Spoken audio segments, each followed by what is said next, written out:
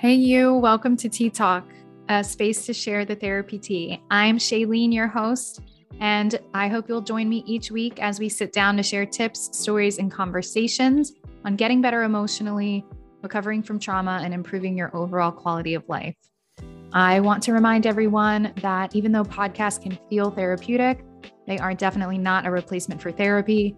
Please, at any point, if you feel the need to take a break because the content is too heavy, please do that and take care of yourself. Also, if you're loving this podcast, please do me a favor and leave me a review, share your reflections with me on Instagram, and share it with a friend who needs to hear it. All right, so I'm ready, you're ready, and we're friends now. So go ahead and sit down, cozy up, and let's get ready for today's episode.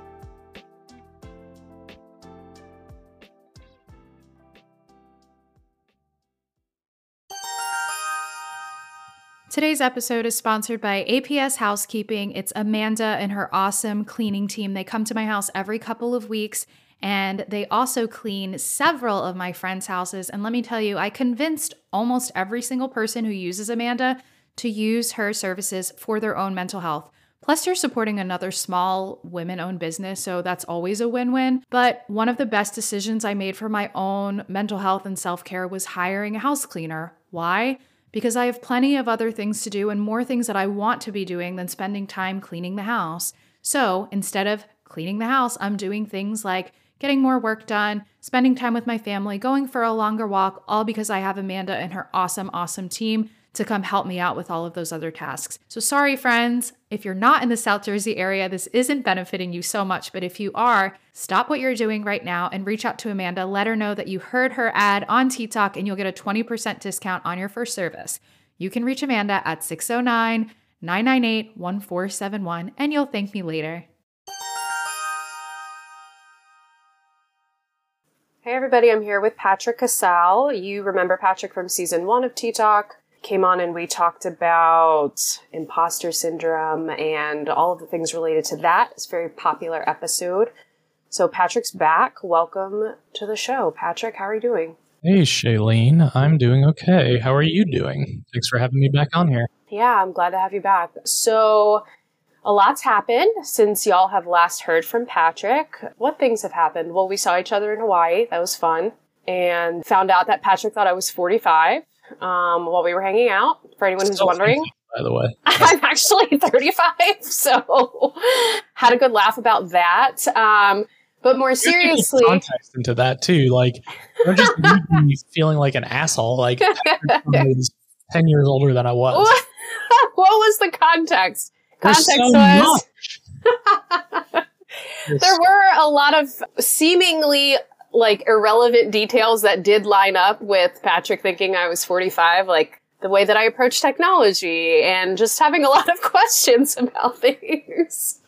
Shailene's audience now leaves this episode feeling like Patrick is ageist and never going to support anything else private practice does. So no, the only reason it's really funny is because I'm at the time I was 34, so I was even younger than now. But yeah, we shared a good laugh. Yeah, it was very funny. But anyway, so outside of hanging out and having fun and figuring out that I'm 35 and not 45, some other big things happened. So I asked Patrick to come on and talk a bit about it. You had a major surgery. Can you tell everyone a little bit about the condition that had you set up to have to get this big surgery? Yeah, so I have had a rare throat condition that I've had multiple surgeries for now over the last couple of years. I had one a couple of Aprils ago, which was a lot of fun. That was endoscopic, and then the issue came back. So now here we are having a second surgery less than 2 years from then, and just have some vocal cord damage. So still getting my voice back, still struggling to have energy, all the things that come with a major surgery in general. Yeah. What is the name of the throat condition? The name of the throat condition is called Zenker's diverticulum. And essentially what happens is you have trouble swallowing food. And that was the tip off to me. But, you know, a lot of people will say, oh, I have acid reflux too. And it's like, no, it's not the same thing. There's a small pouch that develops behind your esophagus. So every time you try to swallow, everything goes into the pouch instead of down your breathing or your feeding tube into your stomach. So it just leads to choking. It leads to asphyxiation, pneumonia, all sorts of fun stuff. So chronic condition will be lifelong and we'll have to have more surgeries. But the struggle really is like when you're the face of a business and so much of your business is revolving around talking. It's been a scary and unsettling experience, to say the least. Yeah. I mean, I've heard the first time I've ever heard of this, and obviously kind of like watching you go through it, I've learned about it, and it feels so terrifying on the outside. I can't imagine how it must have felt for you. And I know you're pretty open just about the anxiety that was building up before having the surgery. You said previously you've had surgeries, or was this the same kind of scale surgery, like same process, or was this different from past ones? So the first one was endoscopic, so it was a lot less invasive. It's like a night in the hospital, a week of like a liquid diet, and then kind of recovery. And that was the goal of, hey, we don't want to have the more invasive open throat surgery at 34 at the time. If we can prevent it, if it can last, 5 years, 10 years, whatever the case, if it buys you some time, that's a good thing. And then within about 3 or 4 months, the issue had already recurred where I was having trouble swallowing, choking on everything I was eating and drinking, waking up choking and all the stuff that comes with it. So ultimately ended up going back to the doctor and they said, well, it shouldn't have recurred so quickly, but now I think we should have the open throat surgery. It's going to be much more intensive. And, obviously when you're cutting yourself open, right, like in any surgery, there's risk for complication.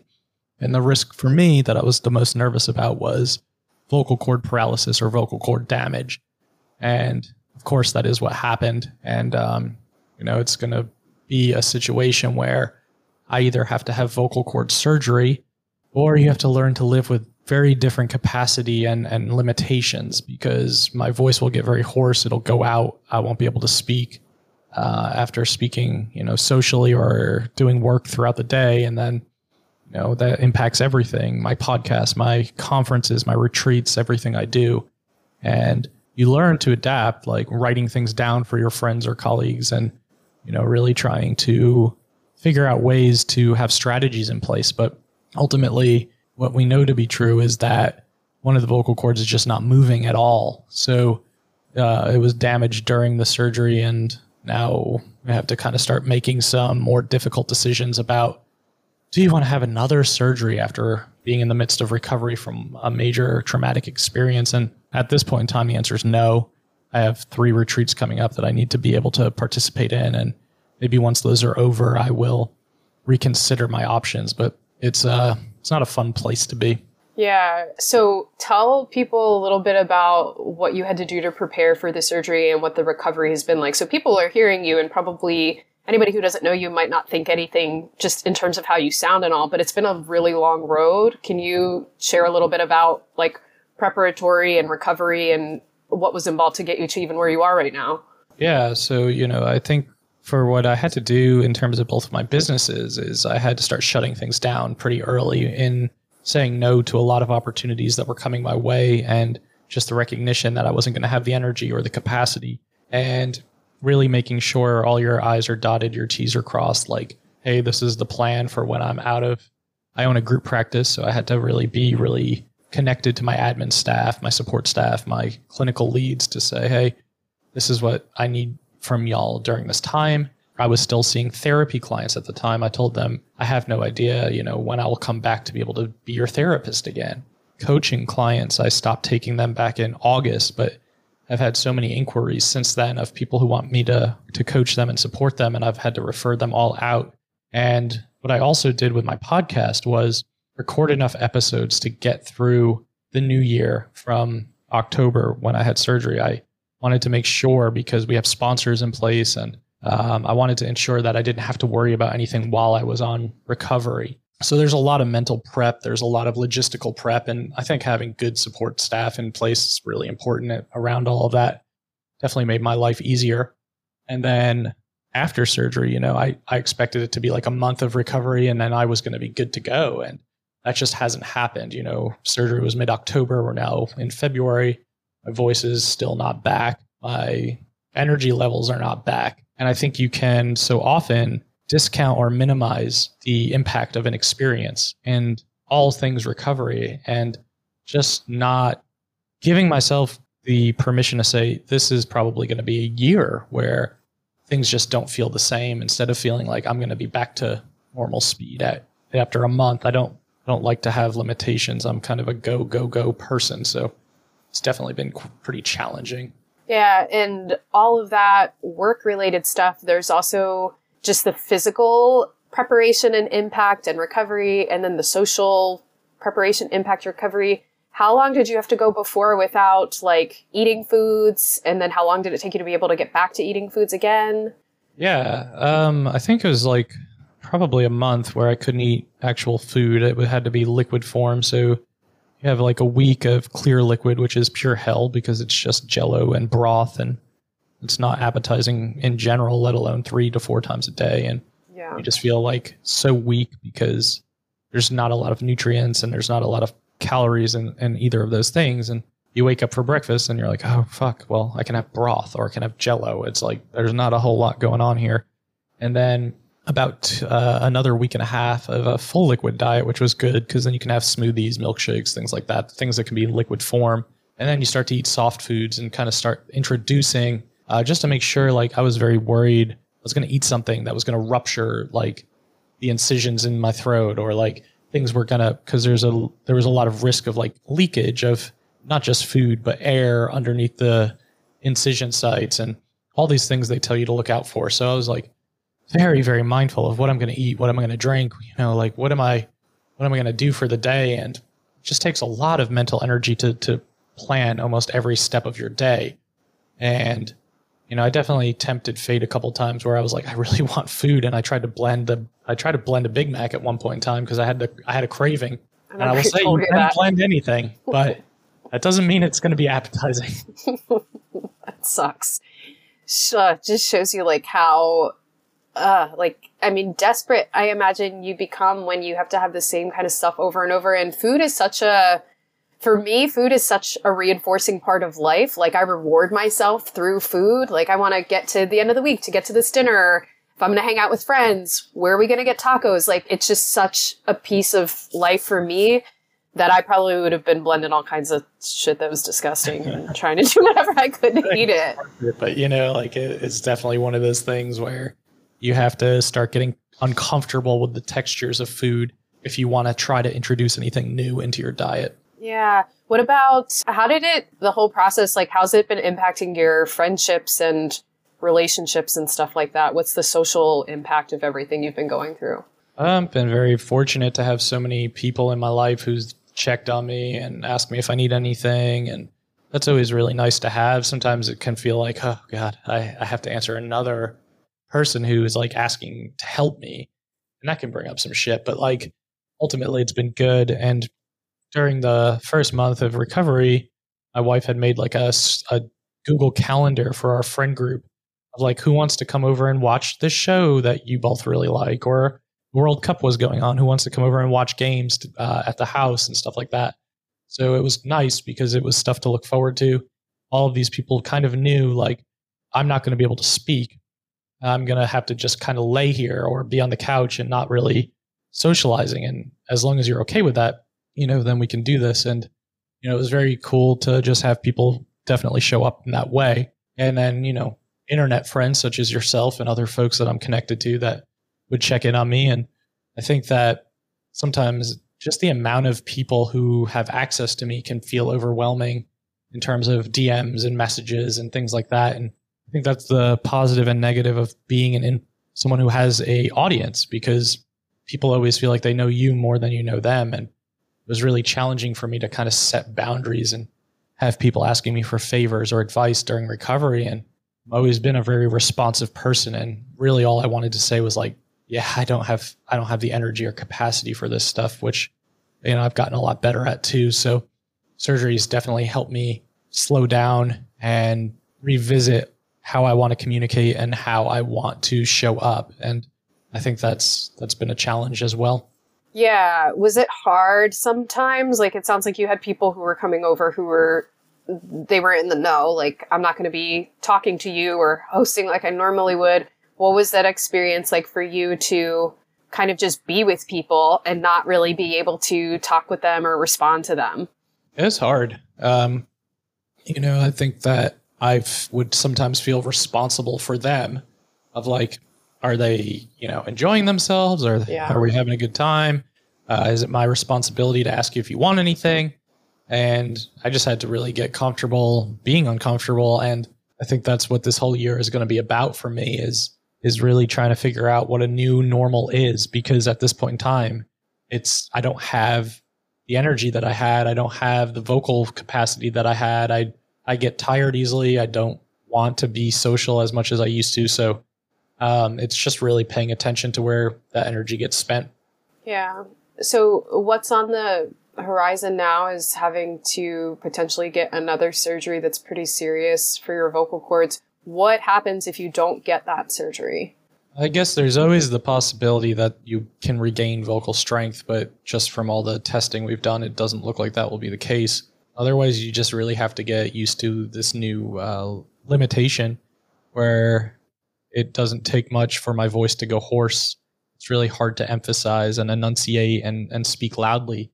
If I'm in a loud environment, most people that I'm with can't hear me. Sometimes I have to type things out so that they can see what I want to say to them or what I'm trying to say. So there's all these adaptations that come with living with a medical complication. And I think that's a challenge, and if I am in a loud environment in general, if I was at a bar with a friend and went to order a drink, sometimes the bartender's like, I didn't hear you, and I have to try to say it again. Or same thing with a busy restaurant or a loud coffee shop, same situation. And it's just trying to figure out, how can I create a situation for myself where life's a bit easier to navigate in that regard too. This episode is brought to you by Rebel Mente and the Embodied Healing Training. It's a 15-hour training for yoga teachers, helping professionals, educators, and really anybody that wants to have a positive influence on somebody they know, or maybe even themselves if they've endured some sort of trauma. When I was a new yoga teacher, I thought that I was set in being able to help utilize yoga with my trauma clients, because I was already a trained mental health professional at that point. And so finishing yoga teacher training, I thought, okay, I can just put these things together and that'll be fine. Turns out that that wasn't true, and I had to fill in a lot of gaps, and I took a deep dive into training to help get to where I am today. On the other side, in my clinical work, I knew that there were many clients of mine who would say things like, well, I logically get why I shouldn't feel this way anymore, but I still feel this way in my body. And so it just seemed like there was a branch missing to connect mind and body, and they needed more somatic resources. So all of that has brought me to now. I created the Embodied Healing Training to help other professionals with these same kind of problems. And the training is held in person March 10th through the 12th. It's 15 hours long, and it'll be at the DBT of South Jersey Yoga Studio. You can find all of the information and sign up on rebelmente.com under the yoga tab. Make sure to sign up as soon as you can, because there's only a small amount of spots available. Can't wait to see you there.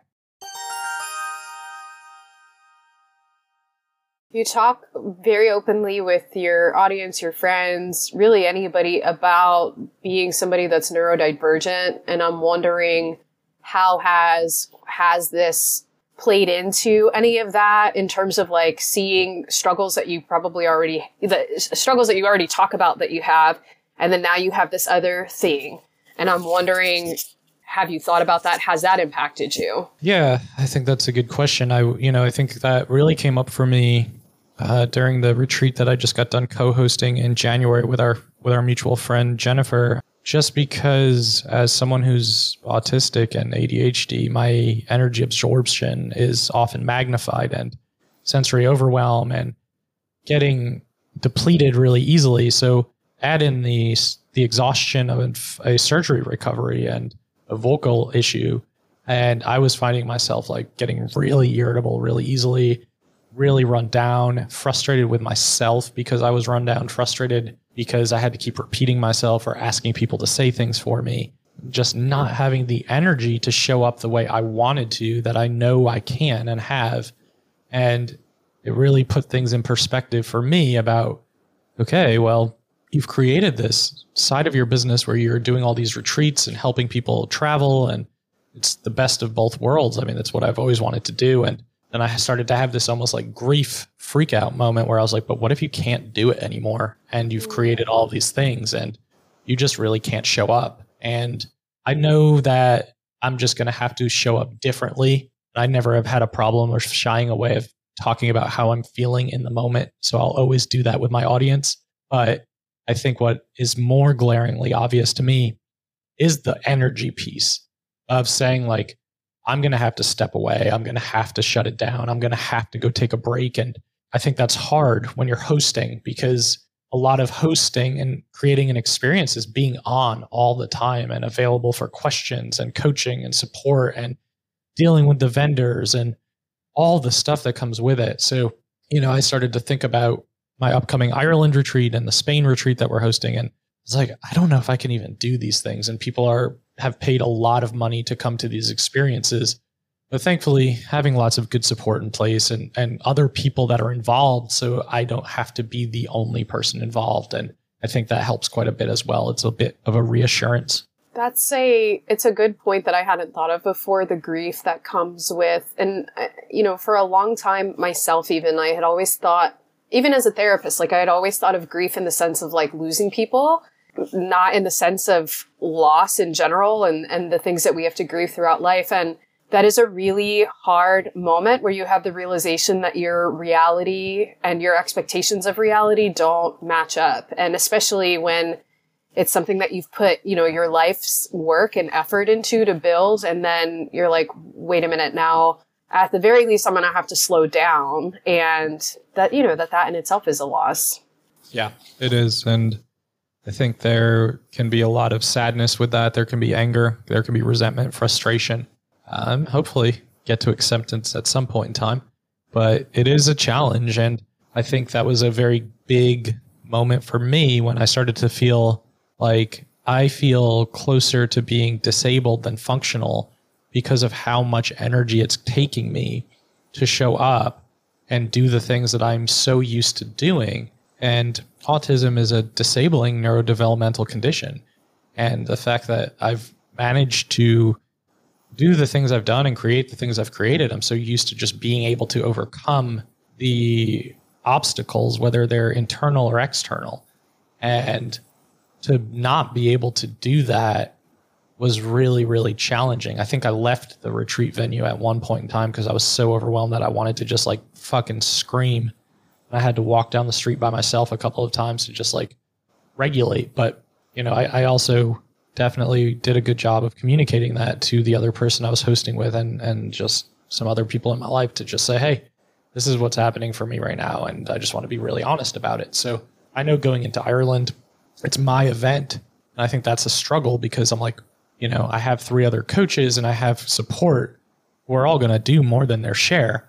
But then I'm like, but it's my event that I've created. Like, if I can't show up the way I want to show up, that feels really challenging. But I'm going to have to make peace with the fact that that is going to have to be the reality this year. And maybe it feels like a blessing that like my wife is coming to that event. My virtual assistant, I gifted a spot to that event with her fiance. There are lots of people who will be there who are going to be able to do things that I'm not able to do. And I think everyone will have a great time regardless. And it's going to be more about me having some acceptance about maybe I run it like 150% most of the time. And right now my 70% is like most people's 100% is what I have to try to start thinking about it as.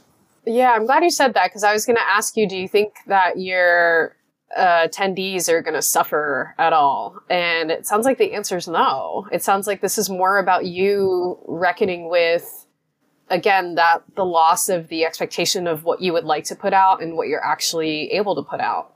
Yeah, I don't think people will suffer. I think that there's a lot of intention put into these types of situations and events and experiences. And I have 3 speakers, my virtual assistant who's offered to support my wife who will be there to help with whatever. The venue hostess is great. The tour guide is great. Like there's nothing saying that this event will be poor quality. It's just more so internally, am I going to be okay with not being there at the capacity that I'm used to? Yeah.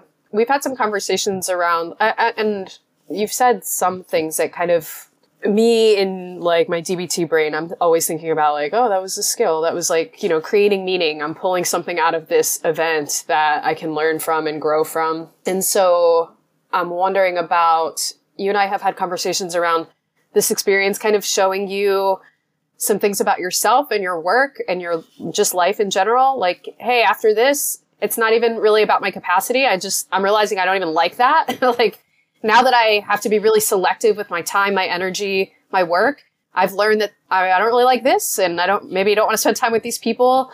What were some insights that you had that you think you wouldn't have gained as a result of going through this? I think I realized that I'm not really a huge fan of doing one-on-one coaching. I was doing a lot of it, and I get a lot of inquiries, which I'm grateful for, but I don't enjoy 60-minute increments of time one-on-one because my energy is so low. And it was probably like this prior to surgery, just a bit higher, where 60 minutes after 60 minutes after 60 minutes is absolutely draining and exhausting.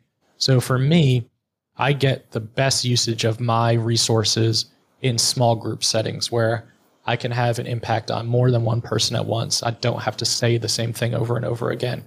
I don't have to look at my calendar and see that I have a 1 o'clock, a 2 o'clock, a 3 o'clock, a 4 o'clock. And that also goes for one-on-one mental health therapy. Since getting surgery and all of the throat stuff and recovery, I've let the remaining clients know who are on my caseload. I didn't have many of them, but those that I did were on my caseload for years, that I was no longer going to be able to support them as a therapist at this point in time. And there's a lot of shit that's come up around that and has come up around that in the past, but I also think that it was the best thing I could do because I was never going to be able to show up the way I'd want to show up for them. And the same goes for individual coaching clients. I just was never going to show up again in the same way or be able to. So it just made more sense to me to start referring things out that I knew I didn't have the capacity for anymore. Yeah. Some of this might have nothing to do with the surgery, but I'll ask anyway, just in case. The last year, you've done like more conferences, speaking events, things like that. And now, I mean, you're busy. Like, you've got your own retreats that you're holding, and they're more intimate, they're more experiential, they're like all over the world.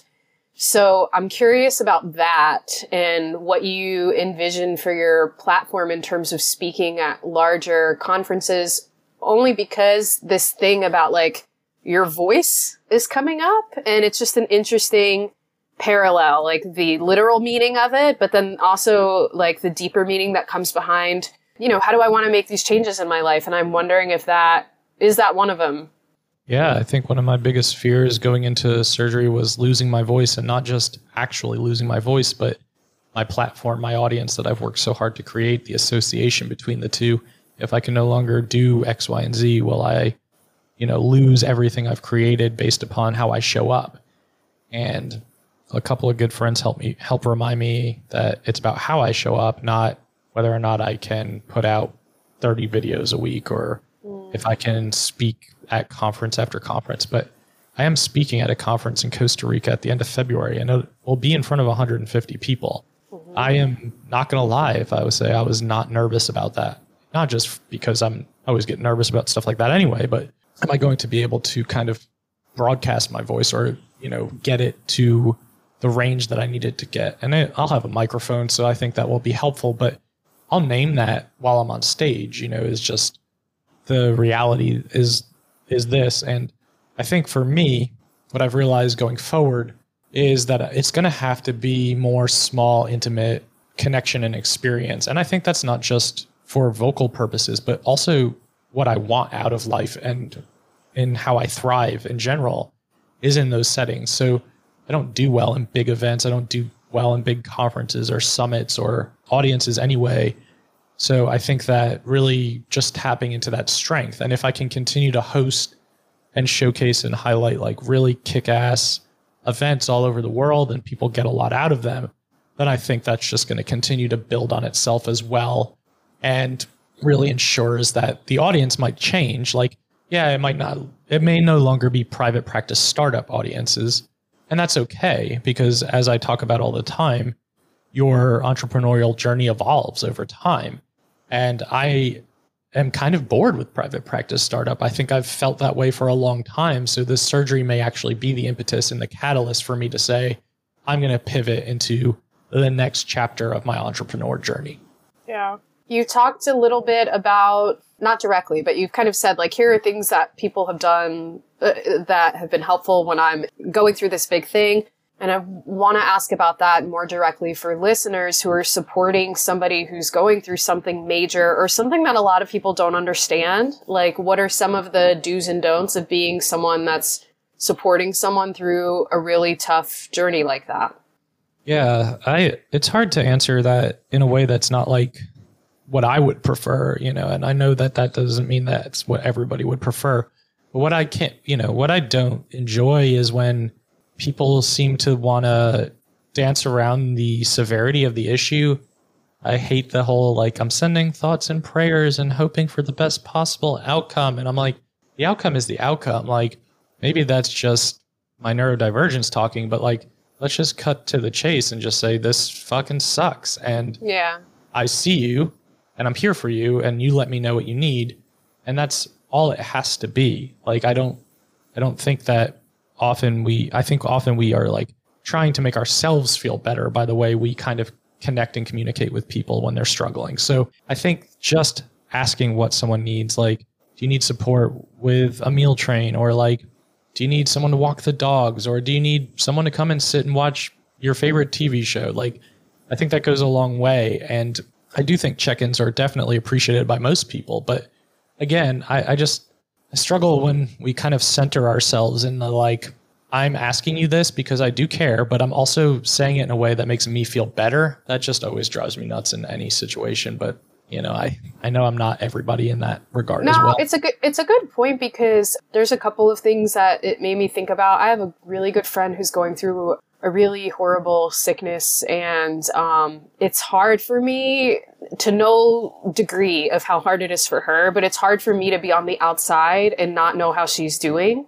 and want to, like, have to really be mindful of my urge to, like, bombard her with texts and calls and stuff like that when I know she doesn't have the capacity to answer me. And if she could, she would. And so I'm teetering this line of, like, I want her to know that I'm there for her. And I know she does, but I also, like, desperately want to do something for her and can't. And so, like, tolerating, hey, whenever you feel up to texting me, like, text me, know that I'm thinking of you, but, like, I don't want you to feel pressured to have to get back to me, because you need to be spending all of your energy on, like, getting better.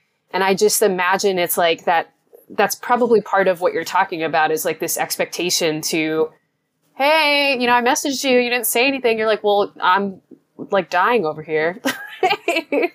Yeah, that's exactly it. I mean, I think it's, again, like, out of our own discomfort of having difficult conversations sometimes. And my mom is a prime example of that, of, like, sending me just ridiculous messages and just say, like, I'm something about, like, praying for the best possible outcome. And I would be very blunt with her and say, like, what's that?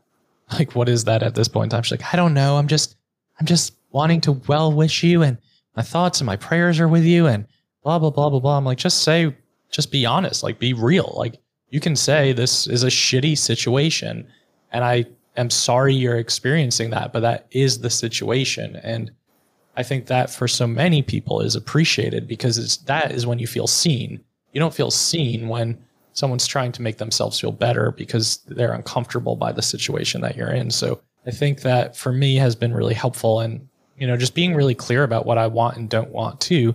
That's why I make, like, I've made a few public Facebook posts to people that would just say, like, hey, this is the situation. Here's the update.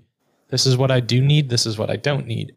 And that was really helpful, because then people respected that boundary and kind of could acknowledge that was what worked for me. But I do think it's, just showing up and just seeing the other person. You can acknowledge, hey, I know you're having a hard time, and I just wanted to check in. Or I wanted to send you, like, a funny GIF or a funny meme, or, like, a quote from a show I know you like. Like, those are the things that matter to me. I don't care about, like, 90 people on a comment thread saying, like, sending thoughts and prayers and healing vibes and energy. I'm like, I don't fucking care about any of that. So I was probably one of the people who said that. It's hard for me not to send vibes. Hey, see? But that's why I said, like, when I answered your question, like, this is probably not I get the it. best response, because I get it. I do. I think that what you're saying speaks to what a lot of people can feel when they're going through something that's really serious and something that's really scary or something that's chronic or things that that really do suck and there's no words for. And I know for myself as somebody on the outside, like I feel like I know that about you specifically. Like I'm inherently hopeful, but I feel like sometimes I'm like, all right, I got to scale this back. Like I can't, because I don't know the depths of what you're going through. So I can't be like, well, I can, but I don't think it's going to feel good for me to be like, well, maybe there's just, and you're like, Shailene, there's not. And I'm like, okay, I got it. And then like, but that's okay. You know what I mean? Like that's not something that's going to apply to, I think, like most people, unless they're friends with each other and they can have those conversations. But it's a two-way thing, being supported and being supportive of somebody in a way that's actually meaningful.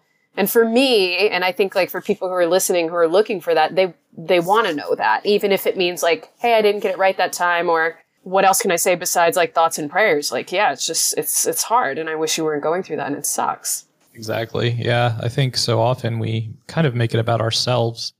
And then there's this expectation for the person on the receiving end to respond in a way that's not going to hurt that person's feelings or is going to meet what they need. And that's the last thing that person wants on the other side, is to have to use more energy to respond a certain way or to do so in a way with like kid gloves so that the other person doesn't get offended. So that's why, anytime my mom messages me that shit, I just ignore it and just is what it is. Yeah.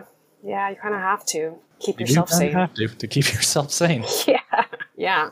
All right. Well, thank you so much for coming on and sharing your story so vulnerably. I mean, you always do, but I always appreciate it. And I know other people will take something out of here that they're going to be able to apply to themselves or someone that they're supporting who's going through a really hard time. Tell people in the meantime where they can catch you and the cool stuff you got coming up. Sure. Yeah. Thanks again for having me on. I always enjoy these conversations. If you want to learn more about any of these amazing small retreats that are going to happen, you can go to allthingspractice.com.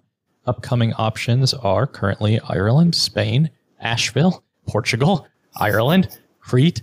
Jeez, just saying all that stuff out loud makes me tired. Too many. It's a good thing. And you can join the All Things Private Practice Facebook group. And you can also listen to the All Things Private Practice podcast. It's on all major platforms like download, subscribe, and share.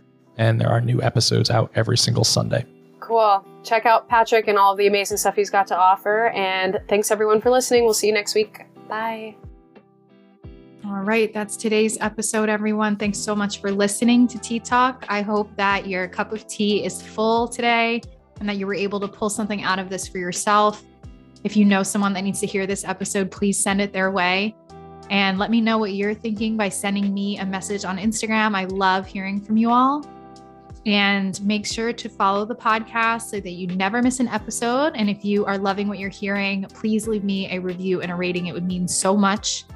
All right, friends, take good care, and I will see you next time.